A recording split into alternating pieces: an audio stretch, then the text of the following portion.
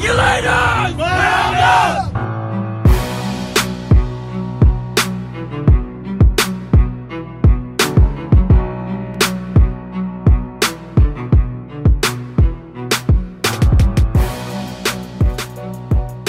Mount up, regulators. That's right. It's your favorite time of the week. I am your host, Waldo Waldy. Thank you for joining us, as always, on the Regulators podcast. Now, the next time you will hear my voice after today will be week 1 of NFL action. I am so fucking excited. I'm sure you're elated as well. There's a lot we're going to get into today. Obviously, cut weeks happened. Everyone had to get down to 53-man rosters. We're going to talk about some of the moves that have been made around the NFL to get ready for week 1. But before we get into any of that, I have to talk about something that's been trending recently, and this story just gets wilder and wilder the more you get into it. And that is none other than Bishop Sycamore. So if you are not aware, let me just kind of set the picture for you.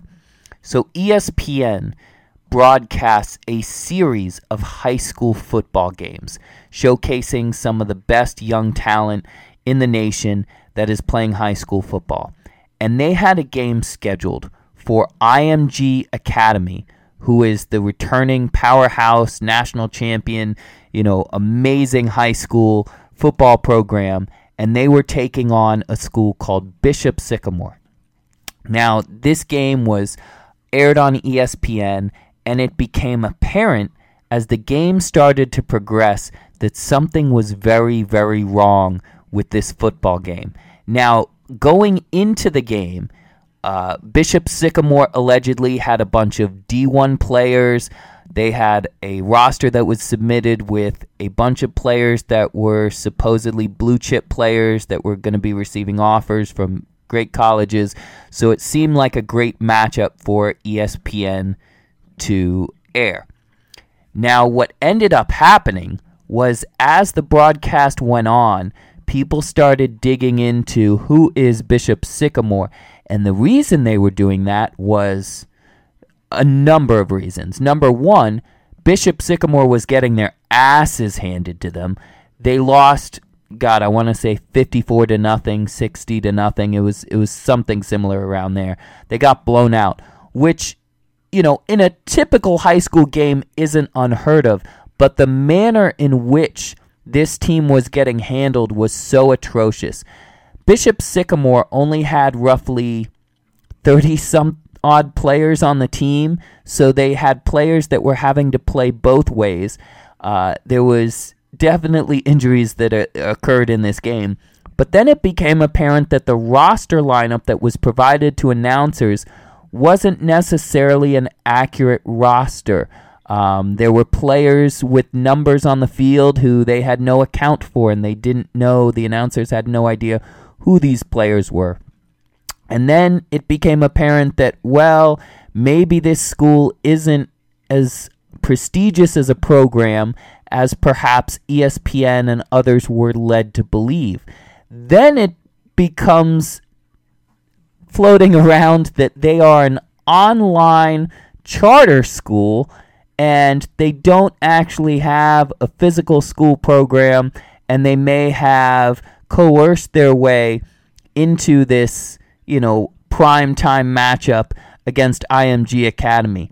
Then the story just continues to get out of control further and further to where now it's apparent that this is not an actual school program at all. Allegedly, this isn't a real program in any way, shape, or form. Their coach allegedly has a warrant out, an active warrant for arrest. Charges included fraud and other things. The address for the school was a P.O. box, and the only physical address anyone could find was a sports complex, and someone within the sports complex said that they come and they practice there and they do some things, but there's obviously no school that's taking place at this sports complex. It just gets so wild and out of control, and I have so many questions. I mean, first and foremost, then later we find out that this school played 2 games in a manner of 3 days. So first of all, that's not anything that normal high school rules allow for, anything like that. But this school doesn't actually need to abide by any of those rules because they are not part of any sanctioned organization. They are not recognized by any governing body of athletic sports for the high school realm, which leads me to my first question. How the fuck did they get on national TV playing the best high school in the country, and they played 2 games in 3 days? Like, nobody did their due diligence. Now, ESPN, of course, is saying that they didn't secure the matchup, which is true.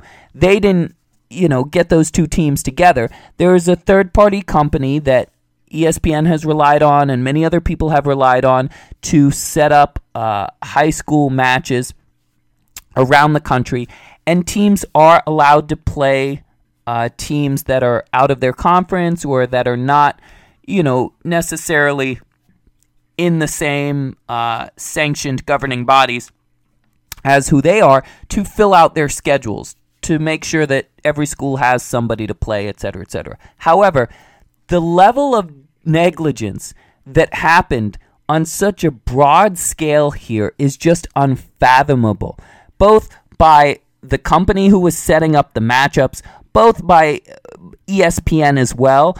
I mean, you have to think, when you're a broadcaster or when you're someone who's covering these games, you have to do a little bit of research to say, okay, well, let's see what kids they have that are promising, so that as I'm covering the game, I can talk about, well, yeah, he's a 5-star recruit, he came on, he was a walk-on his junior year, or etc., whatever it is. Like, so during your due diligence, aren't you coming across, wait a second, no one's ever been to this school physically. No one's ever seen anyone who is a student here outside of Manti Te'o's girlfriend. Like, none of this is ringing alarm bells. Nothing's raising red flags. How is it possible that a fake school with no real school program got a bunch of people together that supposedly are JUCO dropouts and adults that are nowhere near high school age, that are playing in this football game against these high school kids, which the high school kids whoop their ass all over the place. And I mean, granted, they're the number 1 school in the country, but how does this happen? Like, how does this exist? I mean, it blows my fucking mind, the lack of places who don't have compliance and things in place to ensure that things like this don't happen. So there's a lot of people with egg on their face right now. But if you haven't read the story, I implore you to go Google Bishop Sycamore, and it'll automatically come up and you'll see what's going on. And I'm sure it's only going to get more intense and just wilder as this story continues to develop. But that for me was just something that made me go, holy shit. I couldn't believe that happened, and ESPN let them get away with that. But speaking of other things that have made me go holy shit on TV recently, I don't know if you guys are watching Hard Knocks, but on the last episode of Hard Knocks, not the one that just came out, but the one from last week.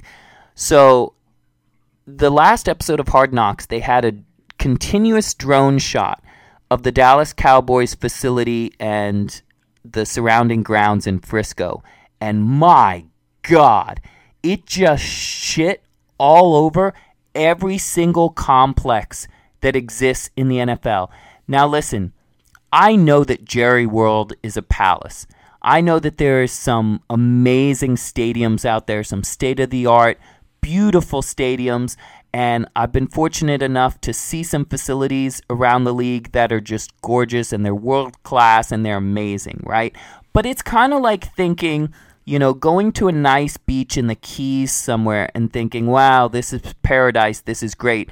And then you go to fucking Bali, right? You go to Fiji, and you go, oh, this is fucking amazing. So that's what it was like watching this continuous drone footage fly through not just their practice facility, their staff quarters, their gymnasium, their fields and everything, but the surrounding area where they have shops and they have a hotel and they have everything you could ever, like, you do not need to leave this complex. You do not need to leave this area.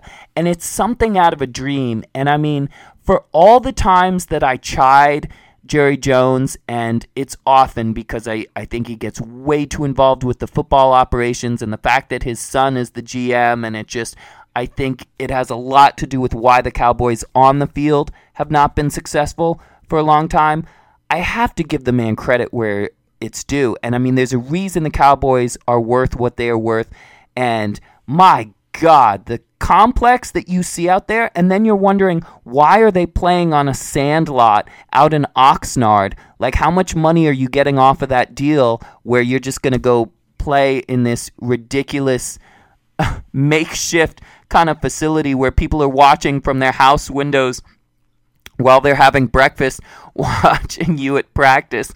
So, regardless, hats off to Jerry. I thought Jerry World itself was the impressive feat, but that entire compound out in Frisco is just a sight to be seen. So hats off to the Cowboys there. Now, hats off to someone who's very near and dear to me, and that would be myself. I would like to give a special shout out to the Regulators podcast because last week, if you listened to our show, we told you that there was a lot of teams with some banged up running back rooms, including the Rams. They lost Cam Akers for the season, and then obviously Darrell Henderson had a hand issue that he was dealing with. And I told you, I said, if you've been watching the Patriots preseason games, you look at that running back stable, and my God, there's got to be someone in there with some trade value. There just has to be. You look at what J.J. Taylor has been doing, Ramondre Stevenson's back there, and you say, well, Damian Harris, Sony Michel, James White, somebody there has to have some value because there's too many guys to try to get on the field. And so knowing Bill, he's willing to make a deal. So I said on last week's episode, pick up the phone, call Bill, see what he wants for one of those running backs. And sure as shit, I would say within 4 hours of our episode going live, the news came across that the Rams were trading with the New England Patriots and they were going to acquire Sony Michel. So I think that was a great move for the Rams, great move for the Patriots. But it's always nice to, see the proof in the pudding that obviously the NFL insiders around the football world are listening to the Regulators podcast. Obviously, I'm not that full of myself, but I do like to credit myself when we get them right.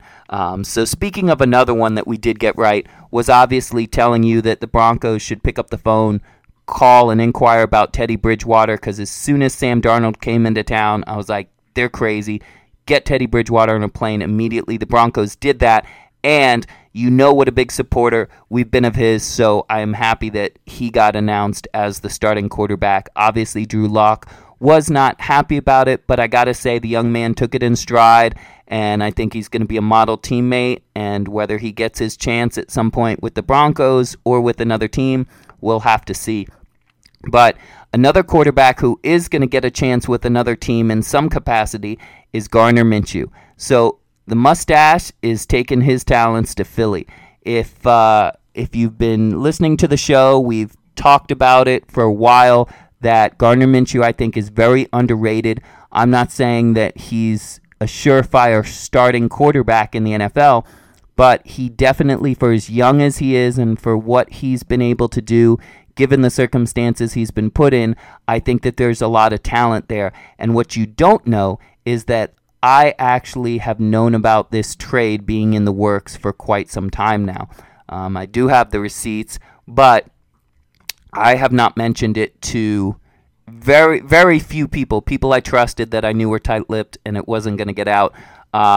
This trade has been in the works for some time now. They have been trying to move Gardner Minshew. He was informed that he would be moved, and it was just kind of working out the details and getting the right deal. So eventually it ended up happening with Philly, and they made the deal, and Gardner Minshew now is out of the way from Trevor Lawrence, and Trevor Lawrence doesn't have to worry about anything but his own shadow, and Gardner Minshew hopefully will get an opportunity to learn in what Philadelphia likes to call quarterback U over there with the Eagles. So that'll be something to watch. One quarterback that we're not going to talk about on this show, the quarterback who we will not speak of, you can take a guess who it is. He's been in the news recently a lot, and there's been lots of drama surrounding.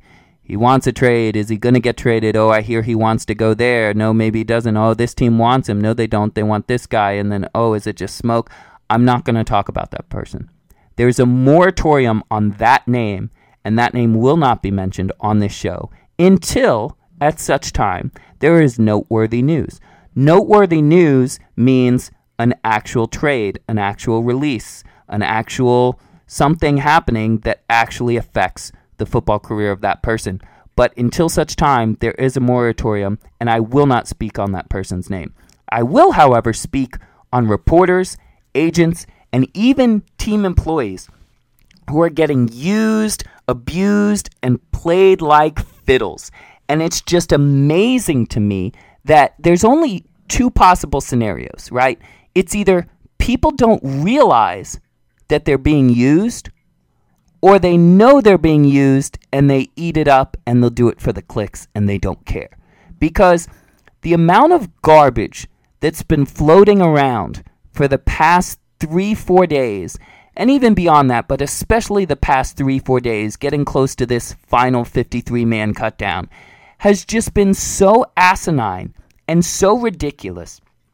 And I read some of these articles that are supposedly damning information from a team owner or a team coach, and you read the article, and throughout the entire article, there's one quote, which is 2 words from a source who supposedly knows the person that the article is the subject of, and it says yes, or thinks okay, or wants this. Like it's 2 words in a quote, and then they fill it with another 1,000 words of bullshit, speculating what these 2 words mean that weren't even from the source. It was from someone who knows this. It's all bullshit. It's all bullshit. And it's to sell clicks. It's to get people riled up. And every time this past week I was on a show and I was asked about this topic, I was just like, God, like the terrorists are winning. The terrorists are winning. Because don't you understand, this is what they want. This is like every year when they come out with a quarterback power rankings and they stick Blake Bortles somewhere in there at 17 or something, or at 12, just to fuck with you. Just to get you to go, who is this guy making this list? This is ridiculous. Did you guys see that? And the next thing you know, you're talking about their program. You're talking about their list. You're talking about them. And that gives them the clicks. This show is anti-clickbait. Always has been, always will. So I am not going to get into that. I am not going to get into all of this hypothetical garbage, because that's all the fuck it is. That's all it's going to remain. So until it becomes anything of substance, you will not hear about it from me. And everybody out there who's doing the clickbait and the troll, all of that shit, like, go ahead. Have at it. But that is never going to be this show. And the only reason we get rid of people like that, the only way that you get rid of the shock jocks, the only way you get rid of the people who are just trolling the NFL Twitterverse and trying to get them to engage, is to just not engage. It's to literally turn your head and walk away and find other sources of media, which there are plenty, including this show, which I'm pretty damn proud of. I do say so myself. We may not be the biggest, but you know what? I'm proud of the content that we do. So someone else who should be very proud of some things that they're working on is the entire team out at Levi Stadium. So I happened to be watching a 49ers game the other night, watching a preseason game. And you know, during these preseason games, they bring in like the CEO or the GM, and they start telling you about all the great things they're doing at the stadium, all the upgrades, and how your season tickets, come with all this value and stuff. So I was listening to that, and I heard that all 49ers season ticket holders had free food and drinks available to them. And I was like, hold on, that can't be right. And I rewinded it to make sure I heard it right. And then I had to jump online to confirm. And it is true. So when you get a personal seat license with the 49ers, one of the things that's included is you get free food and drinks. Now, first of all, obviously it doesn't include alcohol. Let's not get crazy. but if you've ever been to a stadium and paid $10, $12 for a souvenir soda, you understand how ridiculous the prices are at stadium for any kind of food or drink. So the fact that you can go and get hot, and I'll tell you, I looked up the menu, and there's everything you could want on there. You've got hot dogs, you've got chicken tendies, you've got the fries, regular or garlic, nachos, regular, fully loaded. They've got sausages. They even have vegan options on there. I mean, popcorn, candy, you name it. And it's literally unlimited. So I think you can get 4 items at once each time you walk up to the station, but you can go as many times as you want. So it's free food and drink. And I'm like, my God, why doesn't every stadium implement this? And they were talking about it. They said, when you go in the suites, a lot of these club level, they have this all-inclusive food and drink. And they said, why don't we just make that available for all of our fans? And it's a brilliant, brilliant idea, because let me tell you something. As a season ticket holder myself with the Miami Dolphins, I can tell you that I would pay extra. Like I would pay for it in advance if I knew that my food and drink was covered. I could just go, if I want a soda, I get a soda. If I want a hot dog, I get a hot dog. If I want chicken tenders or I want some popcorn, I can just order it, grab it, and go, and not have to deal with that. Oh my God, that's so amazing. And even if you transfer your tickets to a friend or a family member, those benefits extend to them as well. And I'm thinking, this is genius on so many levels. So the opposite of the shit show that's going on with whoever was overseeing the Bishop Sycamore game is the level of planning and thought that went into this. Because you think about it, not only are you getting basically like a 2-drink minimum. When you go to a comedy club or some of these other places, they have like a 2-drink minimum. So you got to spend a little bit of money once you get in the place. So they now, obviously it's built in into your season ticket price, but it's all inclusive. And so now they've already basically got you on the hook for some food and some drinks, which is fine. It's more than worth it, and that's great. But all of the money that you would normally be spending on game day, where you're like, oh great, I got to spend $50 on food and drinks today. No, you don't, because it's out of sight, out of mind. It's already on your season tickets, and most people, if you're not paying up front in full, most teams have a pay-as-you-go plan where everybody gets charged a monthly rate. It's just like any other subscription service. It comes right out of your bank account. You don't even really think about it that much. So when you're at the game and you're not having to spend money on soda and chips and different things like that, well, now you've got money where you're like, well, I might buy some more beer, or I might buy myself something in the team shop because I didn't already spend $60 on food today, so I can't afford to go into the team shop. So it's such a genius idea, and man, more stadiums around the league. Listen, if your team does this, has anything like this, we want to know. Hit us up on Twitter @Regulators_pod. And if your team doesn't, hit up your season ticket holder rep, hit up your people and say, hey, guys, this is an amazing idea. My team needs to implement this. So I think that's something that was pretty amazing when I heard about it. But we obviously want to get into the cuts. We want to talk about the trades and some moves that have been happening in the NFL. Obviously, a lot of people on bated breath, walking around unsure of their NFL future leading up to this past Tuesday. The first one right out the gate, we're going to talk about it, Cam Newton. So I know there are a few people that are claiming, oh yeah, you saw that coming. No, most people did not see this coming. As a matter of fact, there is a beat writer for the New England Patriots up there in Boston who literally tweeted out, if there is a quarterback competition in camp, I'm not seeing it. Cam Newton is the QB1. And obviously through preseason, minds change, and Mac Jones played very well. But again, let's not act like Cam Newton had a shit preseason, that he wasn't able to move the ball down the field or he wasn't able to complete passes or anything like that.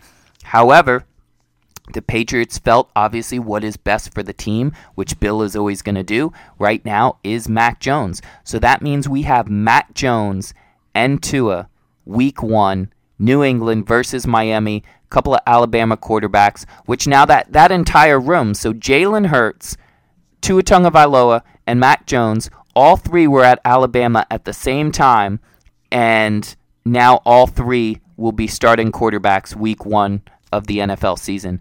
But it is interesting with Cam Newton because even if he was not your choice for QB1, you have to think that he would add a lot of value.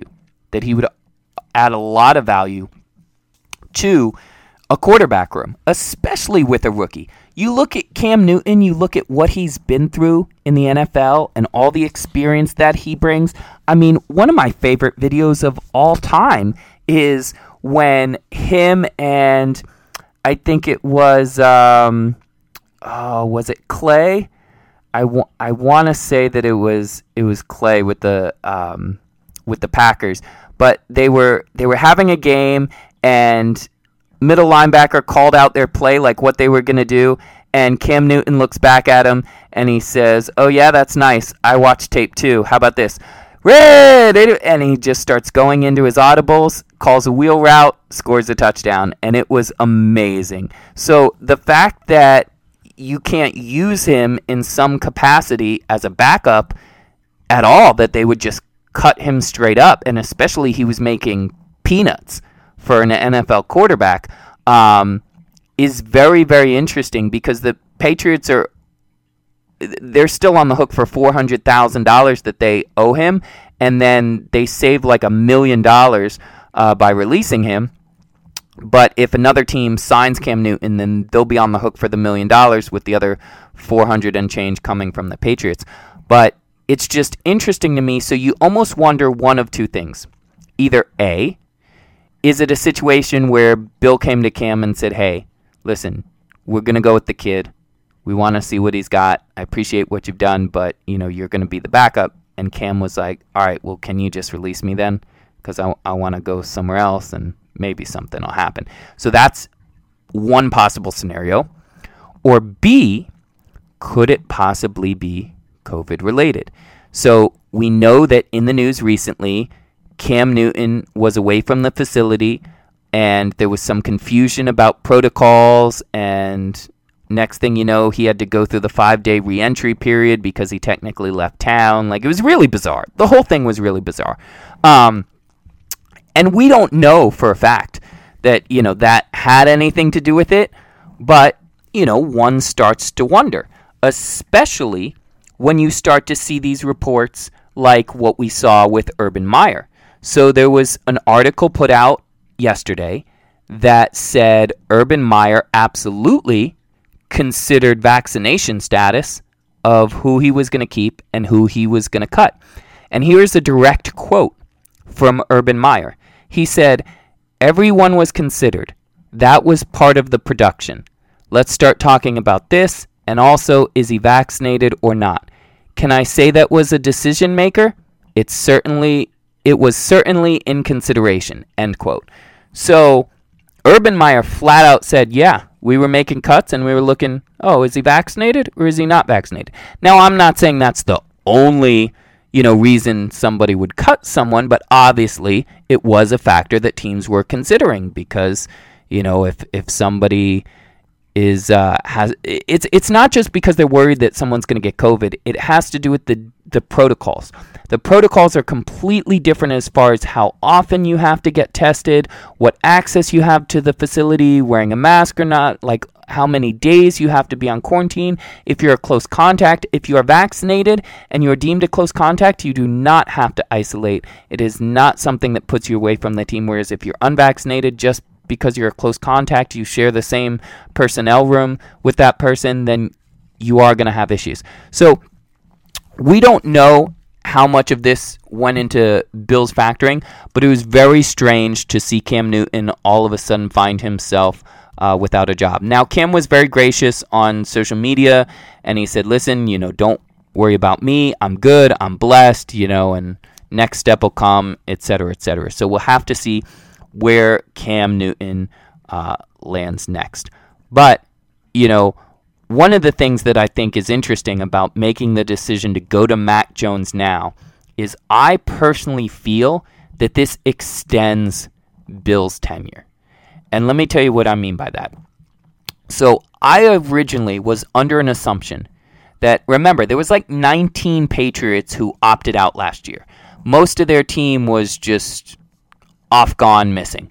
And with the sudden departure of Tom Brady and everything that had to change to accommodate the quarterbacks that they had back there last year, including Cam Newton, who did have the COVID issue and never seemed the same after that. Because I think a lot of people forget what those first few games were like, where the Patriots beat the Dolphins, then they almost beat Seattle. It came down to the very last second. Cam got upended at like the 2 or the 3 yard line, but it was a hell of a game. It was an amazing game. And then, once Cam got sick, and then it never was the same, and the team kind of fell off. But having said that, I was under the impression Bill thought he had enough pieces back this year. He could make a strong push for the postseason, and, Cam would be the guy at least to start the season, and hopefully it would go well, and maybe he could pull one out of the hat. But when I see him go to Mac Jones, I do not believe, as cocky as Bill is, and I could be wrong, but I do not believe that Bill thinks he is going to win the Super Bowl with a rookie Mac Jones.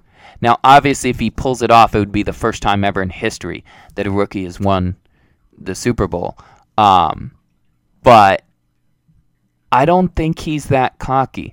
I think he thinks anything can happen. It's not like the season's a foregone conclusion, but I think he wants to get this kid in now because you look at the moves that Bill has made where he started giving away draft capital, picking up players, which he's never done. You look at the fact that he started spending. He broke the record for the most money spent in like the first 5 days of free agency ever. There were 2 top tight ends out there on the market. Bill signed fucking both of them. Everything is uncharacteristically Bill. And that makes me feel he's pushing his chips closer and closer towards the center of the table. But I believe that this move to Mac Jones extends Bill, because if he's going to put in all this effort into the rookie, I think he's going to want to try to see it through. So does that mean he stays for 2 to 3 more years and tries to see if he can keep chasing down Shula's record? It might be a good thing. It might rejuvenate him, so to speak. And I'm sure that's something that the rest of the AFC doesn't want to hear. But we'll have to see, obviously, how it plays out. Now, sticking with the AFC East, the Jets have actually traded Chris Herndon and a 6th-round pick to the Minnesota Vikings for a 4th. Chris Herndon was someone that I liked for a long time, and even in fantasy, he was on my radar. I always thought he had the talent. Obviously, the quarterback play in New York was not great. So I'm not going to completely put his shortcomings on him. But now, going to the Vikings, Kirk Cousins is no slouch. We make the jokes and everything, but I remind you guys all the time that he's one of the most accurate NFL passers that's out there, and he's part of one of the most efficient offenses in the NFL. It may not be pretty, it may not get the headlines, especially when their defense sucks and they don't win fucking games, but Chris Herndon will have the opportunity to make a splash with Minnesota. And, rounding out the AFC East before we move on to the other teams, this is the first time since 1973 that one division has had all 4 starting quarterbacks at 25 years or younger. So you look at it, outside of Josh Allen, who's 25 years old, the rest of the starting quarterbacks in the AFC East have 9 NFL starts combined, and all 9 of those are Tua Tagovailoa. So that means, you've got 2 rookies, you've got Tua in his 2nd year with 9 starts, and then you've got Josh Allen, who's obviously going into his 4th year. So it is the young gun show in the AFC East, and if these quarterbacks hit, if even 3 out of 4 of these guys live up to somewhat near their potential, then the AFC East is going to be a lot of fun to watch for years to come. Now, a former AFC East player, Malcolm Butler, with the Cardinals, he has been placed on the reserve/retired list. So word had been coming out that he was dealing with some personal issues and he was mulling retirement. Supposedly, some of his teammates and other people have tried to reach out to him but have not got a response. So the Cardinals have put him on that list, effectively ending his year before it even gets started. So hopefully everything is okay with Malcolm Butler, and I'm sure there'll be more news developing with that as the season gets underway. But speaking of DBs, Stephon Gilmore, star cornerback for the New England Patriots, is actually headed to the PUP list. So the physically unable to perform, which means he will miss the first 6 weeks of the season. Now, J.C. Jackson, I've told you guys, J.C. Jackson, in my opinion, I think is going to be way better than Stephon Gilmore. This kid is good at football, man. And if you watch him, if you look at his numbers, if you study his tape, this kid is really, really good. So don't, necessarily let the wheels fall off just yet. Obviously, you would love to have Stephon Gilmore back there in the secondary for New England, but I am really excited to see J.C. Jackson take another step forward in his progress. Somebody who asked for a release and was granted it was John Brown with the Raiders. So the speedster is now obviously up for grabs, so will be interesting to see where he lands. Hopefully he can add some depth to somebody's wide receiver room. Now, some interesting cuts that happened was the Detroit Lions have cut both of their kickers. So the kickers were so bad, apparently, in Detroit, that the Lions said, we don't need kickers. Obviously, it's very close. We are a week out from week 1, and the Lions don't have a kicker. So we know that Eddie Pinheiro is out on the streets. I think Nick Folk is out there, having lost the job to the rookie kicker in New England. There's a couple kickers out there, so I'm sure the Lions will find someone. But very interesting that the Lions kicked both their kickers out of the building, no pun intended. Now, speaking of kicking people out of the building, the Dallas Cowboys have cut Ben DiNucci. And also Gilbert as well is gone, so that leaves Cooper Rush as the current backup number 2 in Dallas. Now, I've watched a bunch of the Dallas preseason games, and man, it was hard to like some of those backup quarterbacks. Just not good things. I mean, I've got nothing but love for Dallas, man, and I want to see them succeed. Like, it was a fun ride in the 90s, and I'd love to see them be relevant again. But obviously, Dak Prescott is an elite level away from the Ben DiNucci's of the world. But it's just scary to watch what would be your backup quarterback, in a hypothetical situation, come into a game and just stink it up like to an ungodly level. No one is expecting Patrick Mahomes' backup to be Patrick Mahomes. No one is expecting Jordan Love to be Aaron Rodgers. No one is expecting, the same level, but you're expecting competency. You're expecting them to not fuck it up. Just don't give it away. Keep us in the game. Keep it tight, and we'll try to get some luck here or there. But that wasn't happening with DiNucci or Gilbert, so both of them have been given their walking papers. The Rams traded a punter. So, again, kickers and punters are people too. The Rams traded a punter to Green Bay, so I thought that was kind of interesting.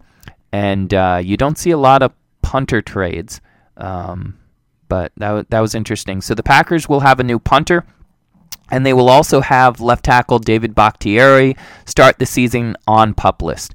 So this means, again, he's going to miss first 6 weeks of the season, obviously eligible to return after that once he's healthy. The Jacksonville Jaguars cut several wide receivers, including Philip Dorsett, obviously former Indianapolis Colt. The Giants, they get guard Ben Bredeson plus a 5th-round pick from the Ravens in exchange for a 4th. So the Giants get some help on the offensive line there. The New Orleans Saints, they have also had to put some people on the PUP list, including Michael Thomas. So if you've already drafted Michael Thomas in your fantasy league, he is already eligible for an IR slot if you have it. So he is someone maybe you can stash and get lucky towards the end of the season, but he will miss the first 6 weeks of the season. The Saints have also released Devontae Freeman, and on top of that, they are dealing with issues of homelessness. Obviously, with everything that's going on with the hurricane out there, which obviously are positive thoughts and best wishes to anybody who is in the New Orleans area or anywhere affected by that hurricane. But among the issues that are compounded for the NFL is the New Orleans Saints are now not sure if and when they will be able to get back to their facilities and be able to work out of them. There are other things to consider, not just the fact of whether or not the stadium itself is able to be accessed and have games played in it, but obviously stadiums play a central role in a lot of emergency disaster situations of housing people and doing different things like that. So the Saints have been out, I believe, with the Cowboys practicing out there, and they're looking into several possibilities of places that they could host themselves and work out of at least through the month of September. I know they have a lot of road games after week 1, and I don't think they're home again until October anyway, so it's really week 1 is the main concern, and then obviously finding somewhere for their day-to-day operations to resume until they get the all clear in New Orleans and can go back there. The Atlanta Falcons kept Josh Rosen on their roster, on their initial final 53. So congrats to Josh Rosen, the chosen Rosen, all my Rosen truthers out there who were screaming that he was the best quarterback that was coming out of that draft. Yeah, I think he's been on 5 teams now in the past 3 years, but I hope he sticks somewhere, man, because it would just be such a shame to have, I think he was like the 10th overall pick when the Cardinals took him, for him to be shit out of the league that quick after having so much, quote, promise, would be really unfortunate. So I hope he sticks around in Atlanta for a little while. Another player, quarterback, that's sticking around is Dwayne Haskins. So he is, as of right now, on the 53-man roster for the Pittsburgh Steelers. So that's something to watch. Watch his development, possibly a reclamation project there. But there's going to be so many more cuts to come.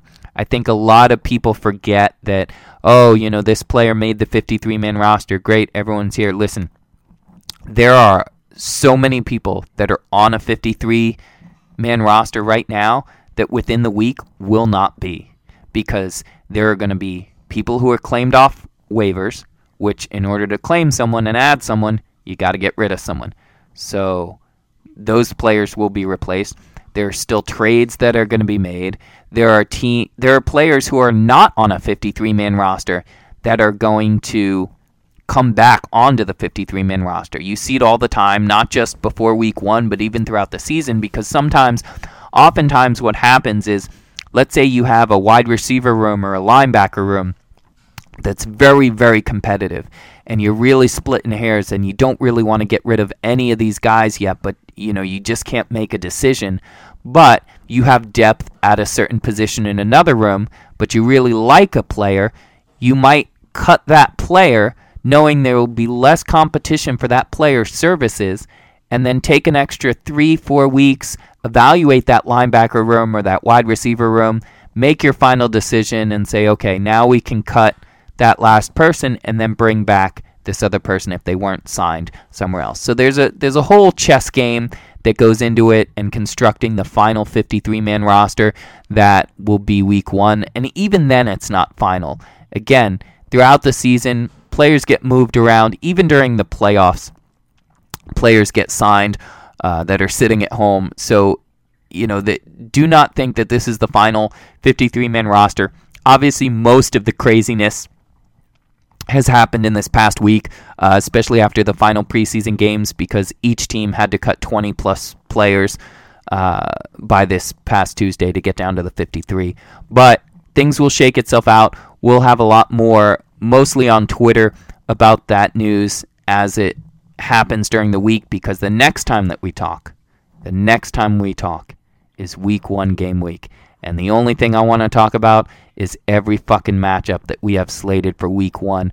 We're going to go over every point spread. We're going to go over every single matchup, every single game. We're going to tell you what we're looking for and what fantasy players we like, all of it, everything.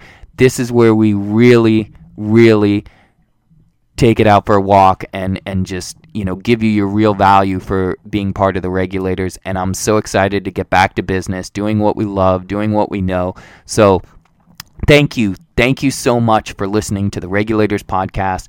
If you are not following us on Twitter, please do it. If you don't have a Twitter, you should get one because you're really missing out. But whether you do, whether you don't, if you texted this to one person today, just texted this episode, however you listen to it, whether it's on Spotify, Apple, however you get your podcasts, if you texted one person and said, hey, these guys are pretty cool, check them out, man, it would make my day. And I'm telling you, it goes a long way, and that's how we've slowly grown the Regulators Army, just by word of mouth. The fact that there are people listening to me in 27 countries, whatever country you're in, whatever state you're in, wherever you are, I hope you have an amazing fucking day. And I hope you come find us on Twitter. I hope you engage with us. And, we will catch you next week for week 1 NFL action. I'm so fucking excited. Love you guys. We'll talk to you soon.